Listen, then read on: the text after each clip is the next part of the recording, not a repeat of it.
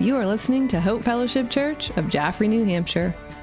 If you would like to check out more resources or to donate to this ministry, please visit hfcnh.org.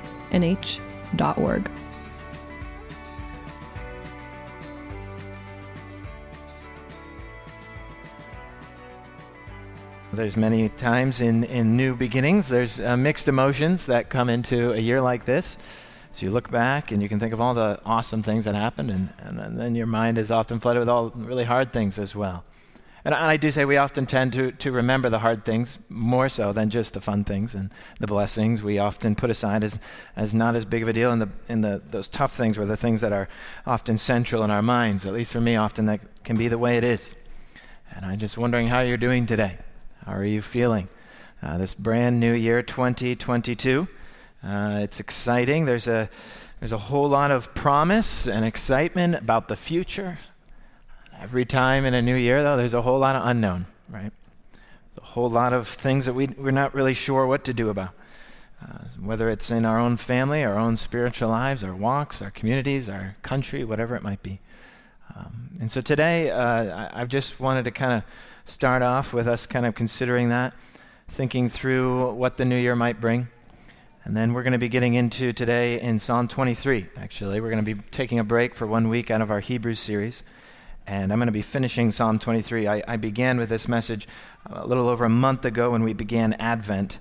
We started with Psalm 23, and I had 10 observations for you, and in classic pastor fashion, we got through 4 of them. So, no, sorry, I think maybe 5. I'll give myself 50-50. But I had said that at the beginning that we might do a part 2 of this. So we're going to be kind of focusing on the second part of Psalm 23 today, so I'm excited to get into that. But I did want us to just consider as a church and as a community, as we think through coming to this table at the end of the service that we're going to be coming around and gathering, as a mark, really beginning of each month, but here specifically the beginning of a new year. It's going to bring a lot of new things. And I know in my heart there's a lot of times in the new year where I feel as if I've got to keep up with everything, right? And this is the time for change. Like, what's your New Year's resolution, right? Has anyone asked that? Anyone set New Year's resolutions for yourself yet? For me, I often think of those things. I'm going to do this and do that, and those can be awesome, can be really good, can be helpful to have that fresh slate, a clean kind of fresh beginning where we aim to hit some goal in our life, and that can be really healthy and be really good. But then it also can be kind of defeating at times. You know, you've been there. How many New Year's resolutions have you not met, right? And so you're just like, well, I don't even want to set any this year. I don't even care. So, but I don't know where you are, but I was reading yesterday about speaking about the church today in the modern world, and it was a book on this topic, and it was talking about the 2 words that I found fascinating. This is totally free for you, by the way. I'm just making this as I go, but this is the 2 words that was speaking into was this word of change and the word transformation. And I found them very fascinating because he said today in the modern world, everybody is pushing you constantly to change all the time, right? Reinvent yourself, change, do this, do that. And this new year is all about change. What are you going to change in your life? Okay, right? And so he said that often that can creep into the church and even our own spiritual lives, that I'm always thinking about all the things I need to change because I'm not who I am supposed to be, right? And yet change, he said, often comes from within. We feel as if we have to be self-made people and we need to pick ourselves up by our bootstraps and change our lives for the better. And that can be a good motivation. In fact, often change is needed. But sometimes I think that word has and carries with it, at least for me, a sense of self-motivated change, which can be good for a time and then at times feel very tiring, right? As you're trying to keep up the energy and the speed. And when you look at around, everyone else is changing faster than you, and you got to keep up with everybody, right? Change with the times. But he was saying a more Christian way or more biblical way of looking at maybe a new year or New Year's resolution is really this word transformation. And I found it interesting. I hadn't really considered it. For me, change and transformation seem very similar, but he was saying the idea of transformation often comes and is really what the Christian life is all about, spiritual transformation, which comes from the outside in. That God is the one who transforms us and gives us, and we enter into that spiritual transformation through grace, and we receive it as a gift. It's not always something that we just motivate ourselves to do more of. Although I would imagine that is part of the motivation as well, that there is this sense of partnership there in that. So I'm not going to get deep into that. But my sense is just sometimes I have this overwhelming feeling of I'm not doing enough and I need to do more and there's something that's got to change. And for me, I've been thinking through that idea of transformation. How is it that I can receive the Holy Spirit in a way that allows God to fully transform me and receive it as a gift and walk in His grace? And that will empower transformation in your life this coming year. And so that just with that thought, that was totally free, but I hope that is something that gives you a sense too of what's going on with me and what I'm thinking through. Of Lord, how can you transform our communities and transform my life and my family and who I'm supposed to be in God's sight and walk in that by His grace. And so let's pray to begin. And thank you, Lars, for lifting up the people, the church in our community. But I just wanted to pray to open up this passage here in Psalm 23. Let's pray. Father, we think in this moment as we stand here, as we sit together here as a community, we're in 2022 now, and we look back, and at least for me, I look back and I think of all the things that happened, and yet all the blessings, God, that we were able to receive, and there's so many things. I'm praising you, Father, for you were with us every step of the way. You've never left us. You've never forsaken us. Lord, we sang earlier, you have not failed me yet, right? And you will never fail us. So we walk in faith today. We walk in faith. We believe you. We trust you. And Lord, sometimes we don't always see where to step and where to go, but Lord, we pray that we would get to know you in a way, have a relationship with you this year that spills out into our life with such wisdom, with such knowledge, with such understanding that we can walk through the very confusing world that we find ourselves in today. And yet I'm so thankful that even today, on a dreary, rainy, cold day, that we can be together. These people can put a smile on my face. They can encourage each other. We can bear one another's burdens. We can gather, link arms, and come together and encourage one another in this life. And we're so thankful, Father, that we can be together. We can have that camaraderie as your church, as your body, as one church together. May you be glorified today in all that is and all that we participate in here, even in this service. And we thank you, God, for the good gifts that you pour out on your children. In Jesus' name, amen. All right, turn to Psalm 23. Psalm 23, this is kind of again, I think a good timing for this service. The first Sunday of 2022, we're going to look at Psalm 23 as it is, in a way, I want us to think through this way of, in 2022, how can we have the Lord as our shepherd? How can He be our guide? How can He lead and guide us through all that life might bring our way this year? So Psalm 23, again, a very familiar passage, and it's something, like I said, that I've read many times in my lifetime, but I wanted to spend some time over the last message and over this one, just really focusing on more of the details of this chapter. It's a beautiful passage, probably next to John 3:16, might be the most well-known passage in all of the Scripture to both the church and the unchurched. Psalm 23 is very well known. So let's read Psalm 23, verse 1. The Lord is my shepherd, I shall not want. He makes me lie down in green pastures. He leads me beside still waters. He restores my soul. He leads me in paths of righteousness for His name's sake. Even though I walk through the valley of the shadow of death, I will fear no evil, for you are with me. Your rod and your staff, they comfort me. You prepare a table before me in the presence of my enemies. You anoint my head with oil, and my cup overflows. Surely goodness and mercy shall follow me all the days of my life, and I shall dwell in the house of the Lord forever.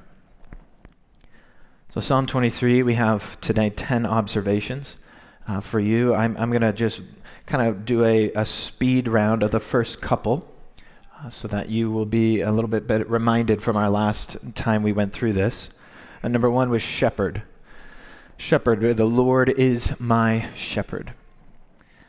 We looked at that word. The Lord is Yahweh, ultimately the great I am. God, Yahweh, both great and powerful and creator, but also personally our God, Lord, my shepherd.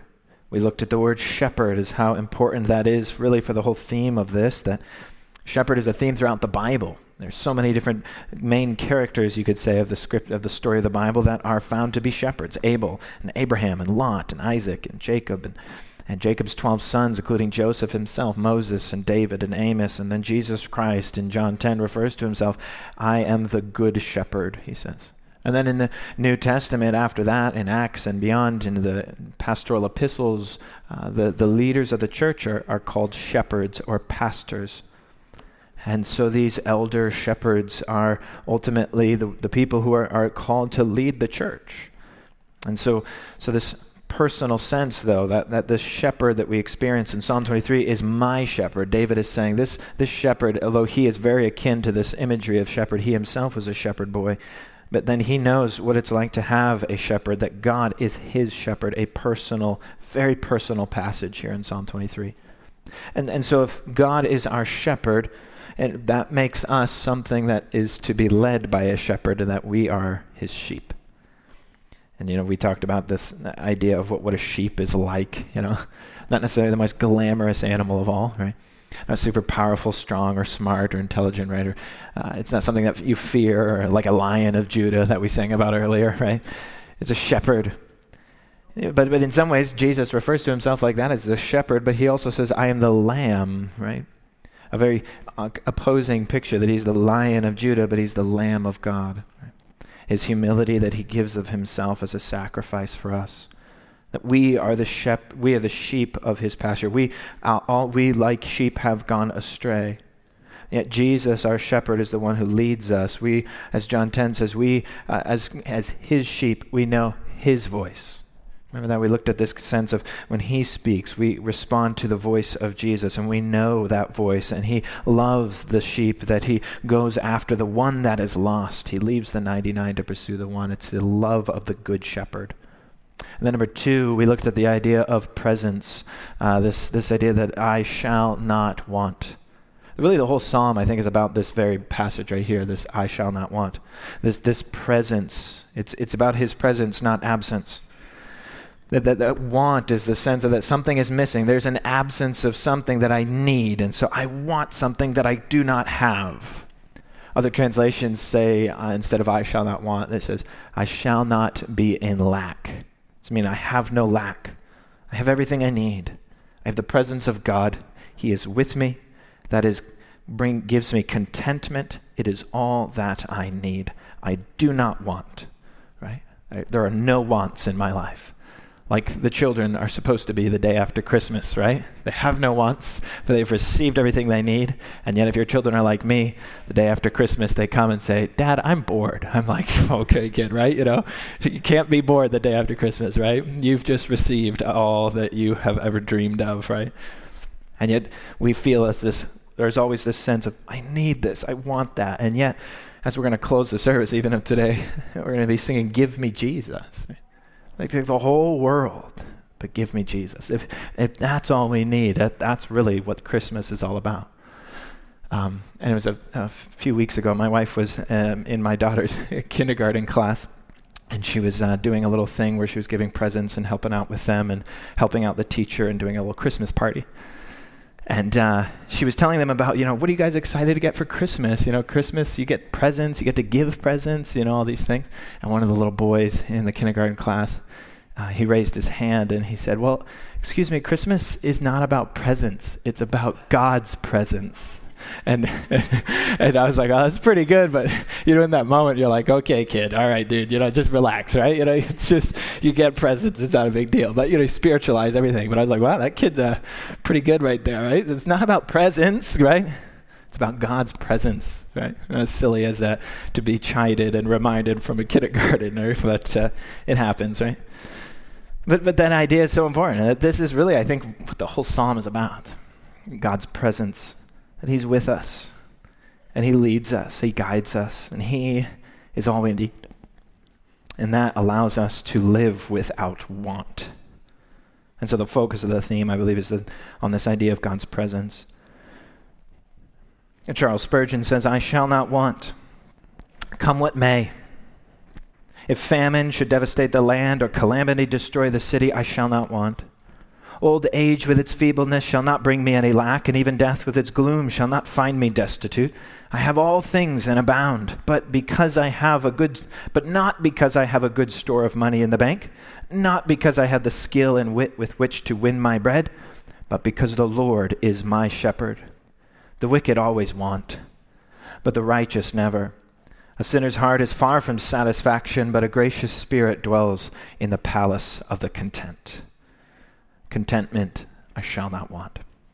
Number 3 was rest. He makes me lie down in green pastures where we find rest for our souls. The green pastures, the still waters, the place where we can be at peace, where we can actually lay down to sleep, where we can actually find ourselves not always wondering or worrying or nervous tension, but actually just rest.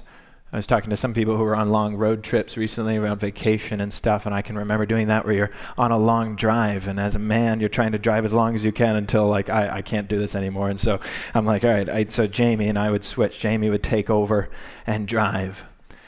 And I don't know about some of you, how you feel about sleeping. Can you sleep when your wife is driving the car, right? That shows your level of trust, does it not, huh? Some of you are very I never let anyone else drive, right? And I'm very trusting, well, at times. But I can remember, you've been driving so long, then you go to sit, and then you're just always every moment you're just you're not trusting, and so you can't fall asleep because you keep leaning over. You're like, oh, and she would be like, would you just rest and relax? I got this, right? And so finally, I can get to the point where you trust and you relax and you let someone else drive. But I think in so many ways, as a sheep, as he makes us lie down in the green pastures, we can actually come to a place where we can actually trust him, that he's going to lead us there, protect us where we are, and we can rest in his presence. Matthew 11:28, come to me, all you who are heavy laden, I will give you rest. Resting in God's presence has a lot to say about our trust in the one who is leading us in that place, and our faith in who he is, and how we trust him to be refreshed in this place of rest. So that's number 4, is refresh. He restores my soul. This refresh, we looked at the word soul there. That word for soul in the Hebrew is nephesh. So I said, refresh my nephesh, refresh my soul. He restores my soul. Nephesh carries with it the sense of the very life, the very breath in our lungs, the very life-giving spirit that's within us, but yet it's also a very physical thing. For to commit murder in the Old Testament speaks about claiming or stealing someone else's nephesh, that you are claiming, you're killing and slaying their body, but you're taking their soul. This is a refreshing that God gives us, though, within. It's an inward refreshment that spills out into the physical, that we find ourselves hungering and thirsting for God. My soul from very within hungers for God. As a deer pants for flowing streams, so pants my soul for you, O God. We seek true and lasting refreshment and restoration that's found in him and him alone. Jesus says in the New Testament in like manner, he says, I am the bread of life. If you take of me, that is where you will find that you will never hunger, and whoever believes in me shall never thirst. We find true refreshment and restoration for our very soul, and our entire being is found in God. The Good Shepherd nourishes our soul.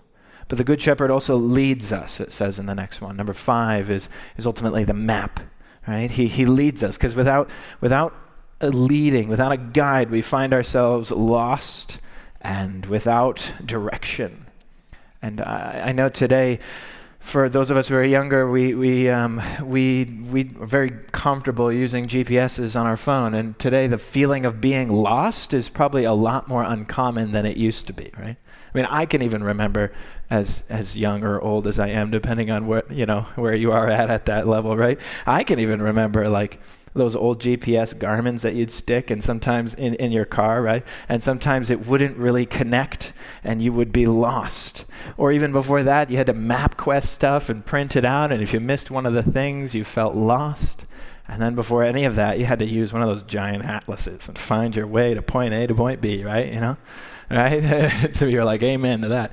But nowadays, you go anywhere, and you just, how do I get from here to there? Boom, boom, boom. You pump it in, and you pop it in, and it takes you from your starting point to your destination, no problem. Unless you're like me and you find yourself far off in a distant dead zone in New Ipswich, where it's some of the worst and darkest places of the entire world. And the scariest places I've ever been, where I find myself in New Ipswich and my phone is completely dead and I have no idea how to get from one place. So I have felt that recently, but it's only there for some reason. I don't know what that means, but that feeling of being lost, I think maybe was a common thing maybe several years ago. But today I'm like, the feeling of not knowing where I am is just so far and beyond. Is we just have a phone that always tells us where we're at. But I think this sense of, you can think back of what it would mean to have someone to lead you and guide you in the paths of righteousness.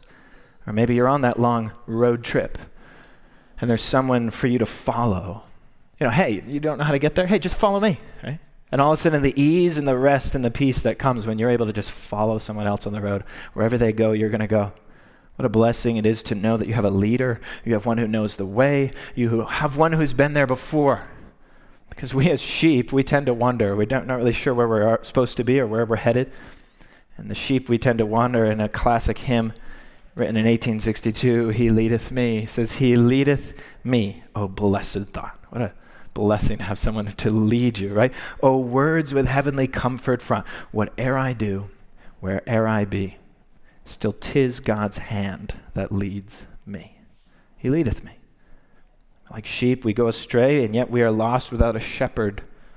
And yet the good shepherd is not one that gently, that comes and not aggressively twists our arm and makes us, but in a sense, gently guides and leads. He doesn't forcibly demand.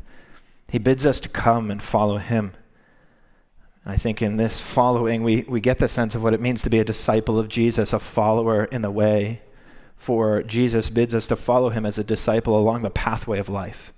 It's the most common way to describe life in the Bible, Old Testament and New, is a path. You'll see it hundreds and hundreds of times throughout Scripture, especially in Psalms and the poetic literature in the Bible. You find a pathway, a way in which we are trying to find a map, a direction, a guide, a way to go. Often I've been listening to podcasts and reading the book of Proverbs a decent amount recently, and it speaks into this concept that life, looking for the wisdom, you're always looking for wisdom to know about which path to take, and yet it likens in Proverbs many times that wisdom is more of a person to be known than just a door to be opened, like right or left or something.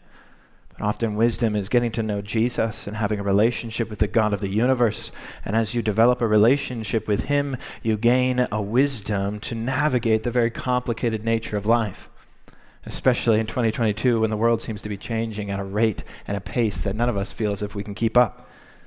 Wisdom is more of a pathway of following Jesus, our leader and our guide, of getting to know him and his character and his nature. And when we learn to follow who Jesus is, we can apply that in any cultural context that we find ourselves in, and whatever situation that might be, for he gives the wisdom that we need. He is the map, you could say. The map, the way, the directions that our shepherd gives us. He leads us beside still waters, green pastures, and yet we all know what's coming. Number 6 is the shadow, for we also find that this guide, this leader, this good shepherd will also take us to the shadowlands, as C.S. Lewis says, the shadowlands, the shadow of death, the place that nobody really wants to go through, yet we always dread and think through, and yet this passage is often read around funeral times in situations of mourning and loss. Because of this, passage is so encouraging, I believe. And yet as we encounter it, it can be difficult for us to consider the shadowlands of what that means to walk through it. James Montgomery Boyce says this: it is important to note that the valley of the shadow of death is as much God's right path for us as the green pastures which lie beside quiet waters. That is, the Christian life is not always about tranquil things, nor, as we say, a mountaintop experience, though those may come. God also gives us valleys. And it is in the valleys with the trials and dangers where we develop Christ-like character. And I've likened this passage that it says, even though like this is going to happen, and even though currently it's like David feels as if he's in that valley right then when he's writing, he says, even though I walk. I like that. I don't remember as a kid, if you remember going into a dark room or into a dark place and you just had to run through it, right? Because it's dark. You just run, get through it as quickly as you can, Even though it's hard, you're like, I'm scared and I got to find the light to turn it on as quickly as I can. There's a presence of a simple walking. To me, it gives a sense of confidence, of not being afraid. When you can walk and not panic, that gives a sense of faith and trust in the one who's leading you. For there is a hope beyond the valley, and so we walk, but don't we just stay, but we walk through. Our hope is not a clutching and a grasping onto the life in front of the valley, but rather one that knows that you will pass through that valley at some point in your life. And as we pass through, maybe it's from death into life, or maybe it's through a trial, or whatever that shadow of death means for you, we do recognize that we come out on the other side. And we step into the sunlight again, as it'll say in the next passage, really, as it gives us the sense of blessing and abundant living. But I like this thought of, for many times, for some reason, as writing this passage, my mind keeps going back to my childhood in different times. And I don't know if some of you have been camping, or you've been out in the woods on a beautiful sunny day. And I can still picture it. We would often camp on DCA's campus there in Dublin, and there's a pond, and then back that, there's like 100 acres of land that we would go back and camp as kids. And we would often bring and carry all our stuff into there on our own. And there's a field that you walk through, and then eventually you reach the edge of the woods, right? You've been there, and I can imagine it in my head. I'm picturing this beautiful, like August, summer, sunny day. The grass is up to your hips, and so you're trying to walk through this thick field. It's hot. It's blazing sun. You reach the edge of that wood, and there's a marked difference when you enter it. Have you done that? You're in that hot field, and you step into the shadow, and all of a sudden it totally changes. Even the sound is different. It's more muted. The thick woods and the shade that you're walking in, it's cooler, it's darker, and for a moment it's almost hard to see because it's such a different bright sun in your eyes, and then immediate the shade of the shadow. And yet as you walk through that deep, dark forest, it might be cold and maybe even at times scary because it seems as if you can't see as far, but the sun, you're reminded, still shines outside that canopy of trees. The sun has not changed, though the difference of where you find yourself has changed. And I'm reminded in this passage, we're reminded that even as we walk through the valley of the shadow of death, God is with us. Remember, this passage is about his presence, not his absence. He is with us, God's presence, the Holy Spirit as we experience it today. As Jesus has gone and ascended and sits at the right hand, we experience the presence of God right now through the Holy Spirit.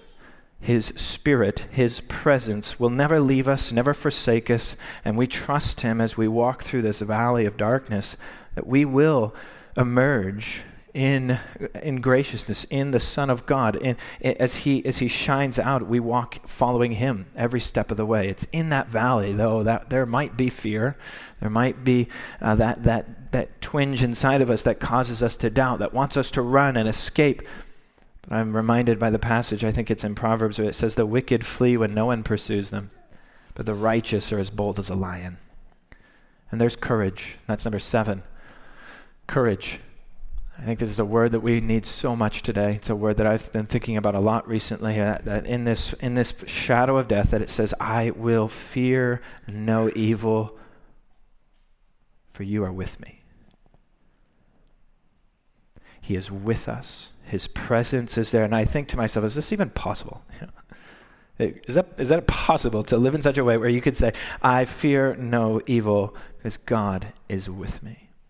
And sometimes I think, well, David's just pulling our chain here, man. He can, But here, to live with courage, yes, to operate in such a way that the answer to the fear that you have in your life is the courage to understand and trust that the presence of God is with you.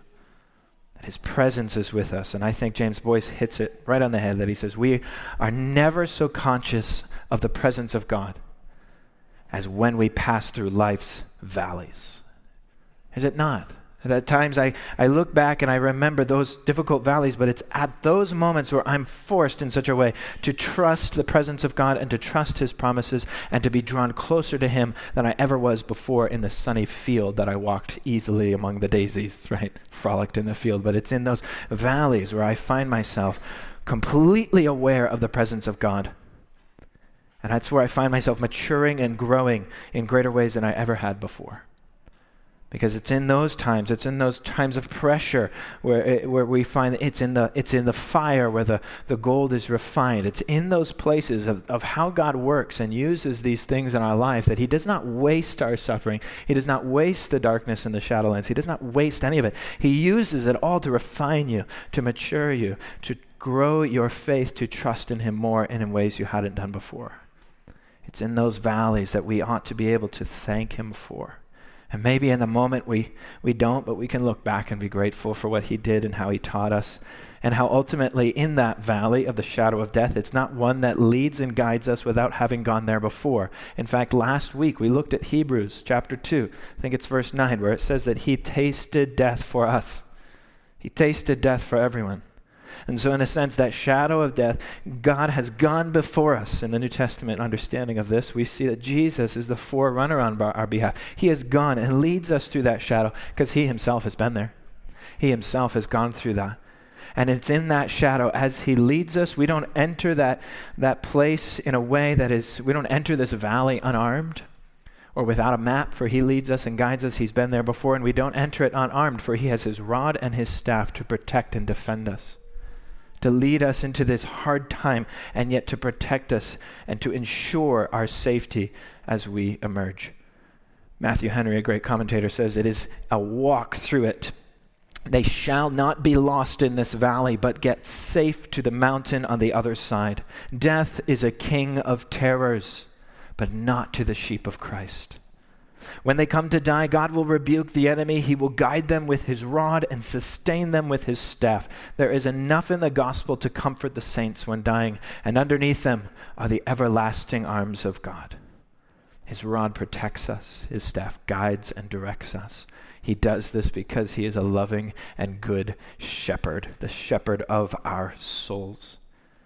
And it is our faith in the Good Shepherd that drives us to these final 3 points, that gives us this sense of the narrative of this psalm switches and shifts. The metaphor changes from a shepherd who is leading and guiding and protecting his sheep in the darkness to emerging out of that wooded area, to emerge from that edge and step into a field. And yet we find that in that field, as we step into the sunlight, what do we see in verse 5? We see the 8th point here is a feast.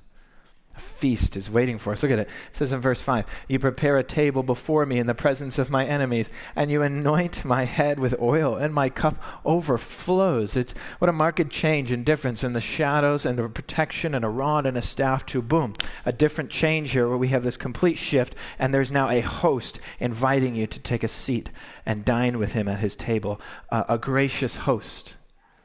Or a good shepherd turns here now, kind of shifts the metaphor to a gracious host. Yes, though surrounded by enemies, David might have felt that at himself when he's writing this, to speak and see and feel as if his enemies are surrounding him and harassing him. But David's enemies are ultimately powerless to stop God. They couldn't stop God from blessing David. They couldn't. They could do nothing. God says, sit at my table and let me bless you. Let me anoint your head with oil, with joy and gladness. Oil is often a picture of this joy and this anointing of God and the blessing of God. And then here with this cup that is just overflowing. It's this abundant provision. See, David's enemies, though might have been surrounding him, they could not stop God's blessing. They couldn't do anything about it. He was resting and partaking. He was sitting at the table. And I thought about that word there, the table. I hadn't thought about it much. This is actually one of the verses that I often tend to skip over, thinking about more of verse 6. And yet it's verse 5 that just struck me, this idea of a table. And it's what we're going to be coming to in a moment. There's so much done around a table. I mean, a table can be used you could have a war preparations as one enemy sits on one side of the table and another enemy sits on the other table, and they're trying to sign treaties of war or declarations or making this kind of thing. You could have a lawyer's table where there's angst and arguments happening around a table.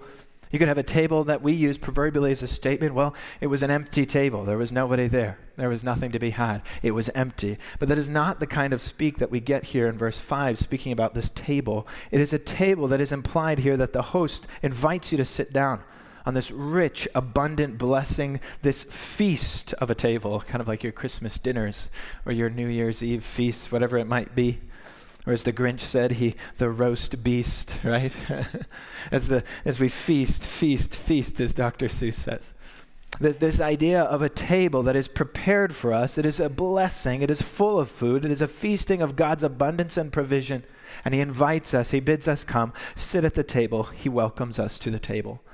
That is an incredible statement to consider that the God of creation welcomes us, you and me, to sit at his table. I was studying this passage this week, and I heard on the radio, I think it was, maybe it was, I don't remember where I heard it, but it was on a song by Sidewalk Prophets. It's Come to the Table. Have you heard of that? It says this, come to the table. Come join the sinners who have been redeemed. Take your place beside the Savior. Sit down and be set free. Come to the table. But who sits at the table? The people who deserve to sit at the table. No, he says, to the thief and to the doubter, to the hero and the coward, to the prisoner and the soldier, to the young and to the older, all who hunger, all who thirst, all the last and all the first, all the paupers and the princes, all who fail and who've been forgiven, all who dream and all who suffer, all who loved and lost another, all the chained and all the free, all who follow, all who lead, anyone who's been let down, all the lost, you have been found. All who have been labeled right or wrong, to everyone who hears this song, come to the table. Come join the sinners, you have been redeemed. Take your place beside the Savior. Sit down and be set free. What a beautiful picture and statement and reality of the grace of God that we walk in, that transforms our understanding of who we are in his sight, that we can sit down and be free. Amidst all the pressures and sorrows and shadows of death that surround us, we can sit at the table of God and feast of his anointing, of his power, and his blessed abundance. And it's because he gives and he seeks to be a gracious host and prepare a place for us to enjoy forever. And that's what leads us into our final 2 points. Number 9 is chase. Chase, because it's this abundance that we enjoy, and yet it has a sense of it isn't limited. It's not the sense of this is going to run out. I always love Christmas, but the day after Christmas can be like, oh man, Although some of you who are like, I can't wait to get beyond it, right? You're like, yeah, this is great. Back to normal life. But sometimes it's like this sense of Advent that we lead up to Christmas and then, it's over. The kind of the letdown. Right? New Year's Eve, yay, it's here. All right, go to bed, we're all tired, right? But that's the sense here that is richly enjoying the blessing and the provision of God that has no limit, because it says, surely goodness and mercy will follow you all the days of your life. That means here on this earth, the days of your life, and the life that is to come, the eternal life that God provides. And I've likened this idea to a chase, because I just find it funny. The thing, you're driving on the road, and when we feel like we're being chased by something, it's usually the blue lights, right? Where you're like, blue, and you're like, oh my goodness, I got to pull over. The police are chasing me. Or some of you in your younger days might try to outrun the police, right? And you're being chased. And the word chase often revolves around something bad that is chasing you. But here it says something amazing, something good is chasing you and will follow you the rest of your life. Not a bad reputation that follows you, God's reputation. The word here is goodness. It's that word we've looked at over this last year quite a bit. It's the word tov, goodness. That goodness, tov, God's goodness, when he says it is good, that is what follows you and chases you your life. It is something he promises will chase you in this life and the life that is to come. I found this interesting because I like to watch nerd shows like on Discovery about like archaeology and stuff, right? And there's one the other day on the pharaohs of Egypt. And we know the pharaohs are buried often in the middle and the center of those pyramids in Egypt and Cairo. You've seen those, right? And they're the massive pyramids. But today, it's fascinating because they've actually never found any of the pharaohs' sarcophaguses or mummies inside of those massive pyramids. They built these humongous pyramids in order to build these great and powerful these pharaohs and bury them in the center of those. And yet, they made a fortress around it to try to protect it, and yet that couldn't stop them. They built these huge monuments to their death, and yet the robbers came in and robbed not only the caskets and the pharaohs, and yet all the wealth that surrounded them. For in those great burial chambers, they were surrounded by gold and precious silvers and jewels and all kinds of weaponry and armaments and treasures. And yet when we go to find them outside of like King Tut's, which is pretty much the only one, almost every single one of them has been completely robbed and decimated and left dusty and bare. And they did all of that, surrounded themselves because they believed that they would take those things into the afterlife with them. They would bring all their stuff and all their valuables into the eternal afterlife with them, and yet we know none of that chased them into the afterlife. It all left them and ended with them at that moment.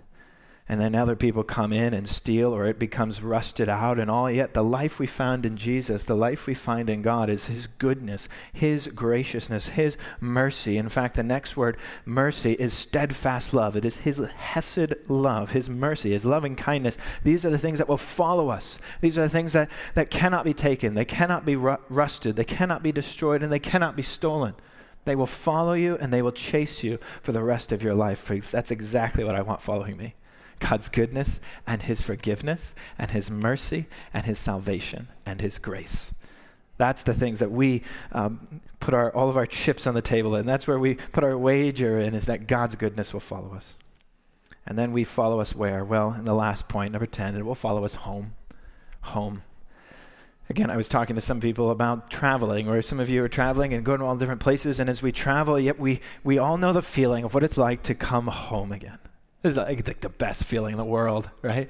Where you've been on that plane or wearing this or going there and having to pack this and kids are crying, and then finally you come home and there is a dwelling place where you can rest and be at home in. You can be yourself in. This is what is spoken of here in this passage, that goodness and mercy will follow you all the days of your life. And even in the end, I will dwell in the house, in the home of God, Yahweh, forever. Number 10, home. And I think the key point is here as he begins that it is ultimately God is our shepherd, the Lord is our shepherd. It is his presence, right? It's his presence where we find that we have all that we need. And in the end of this psalm, we find ourselves in the presence of God, dwelling with him in his home, in openness as a family, with the picture in mind of sitting around a table, partaking of rich food together, and the blessing and the inheritance of God's goodness and mercy. Our cups are running over, are bubbling over, overflowing with goodness. And it is in that place that we dwell with him forever. Revelation speaks of it in a variety of different pictures and metaphors, but of a new heaven and a new earth in a way where there will be no more tears, no more crying and sorrow, but eternal life and goodness and mercy will flow like rivers from the throne room of God. And it's in that blessing and it's in that place, in the house of God, that we find our eternal resting place will be. As we richly enjoy all that he has prepared for us. A mansion with many rooms, a place that he's preparing, this sense is where we long to be. Dwell in the house of the Lord forever. Dwelling and being at home with God. Reconciled together with him. And it's in that we come before a banquet table, which is what we do here even at the end. We come before a table, as we're going to all partake here in a moment. We invite you in that same way as we spoke about earlier to come before the table. Come to the table. As we take of the bread and we take of the juice and we pass of them and we give them out and we partake together. Yes, in a different way. That I know your meals aren't like this, maybe buffet style or something, right? But this sense of taking together, partaking around a table, is a picture that we will experience in a way forever, for eternity. We come to the table as a family. And when a family sits down at the table, yes, we have our differences, we have our problems, we have our areas in which we have hurt other people and we need to ask for forgiveness. We need to do all these things, but we make up, we figure it out because we're a family, right? The family of God.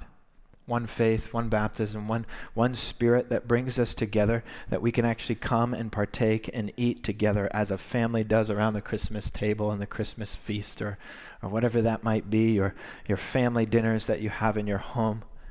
people of all kinds of places and stages in life, children and elderly, and together, the grandparents, the parents, the children come together and we eat together as a family. And I think that is so important to not lose sight of in this fast-paced, speedy, pressured world we live in today.